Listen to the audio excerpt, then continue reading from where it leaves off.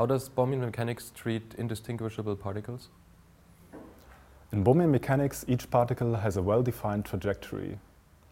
The way one usually writes down the equation of motion for the particles is by giving each particle a label. That means one numbers the particles from 1 to n. Indistinguishability of particles then means that the equation of motion doesn't change under exchange of particle labels.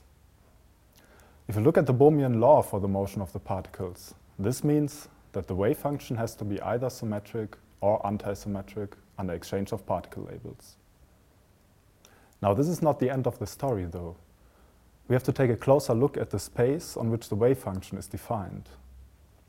If the Bohmian particles are really indistinguishable, then the wave function should not depend on n different particle variables, but rather on n points in three-dimensional space. A set of n points in three-dimensional space is free of any label. If you take this into account, then you see that the configuration space of the wave function has a more complicated topological structure.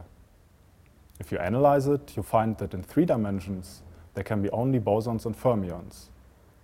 Translated back into the picture where the wave function depends on n different variables, this means that it can be either symmetric or antisymmetric.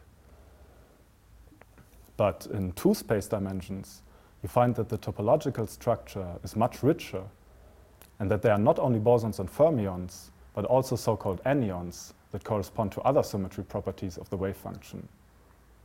These anyons are important in explaining many 2-dimensional quantum phenomena. So you see that the symmetry properties of the wave function are really a topological effect. In Bohmian mechanics, this follows from straightforward reasoning. If they are really particles, and if they are really indistinguishable, then the correct configuration space for the wave function is that of n unlabeled points in normal space.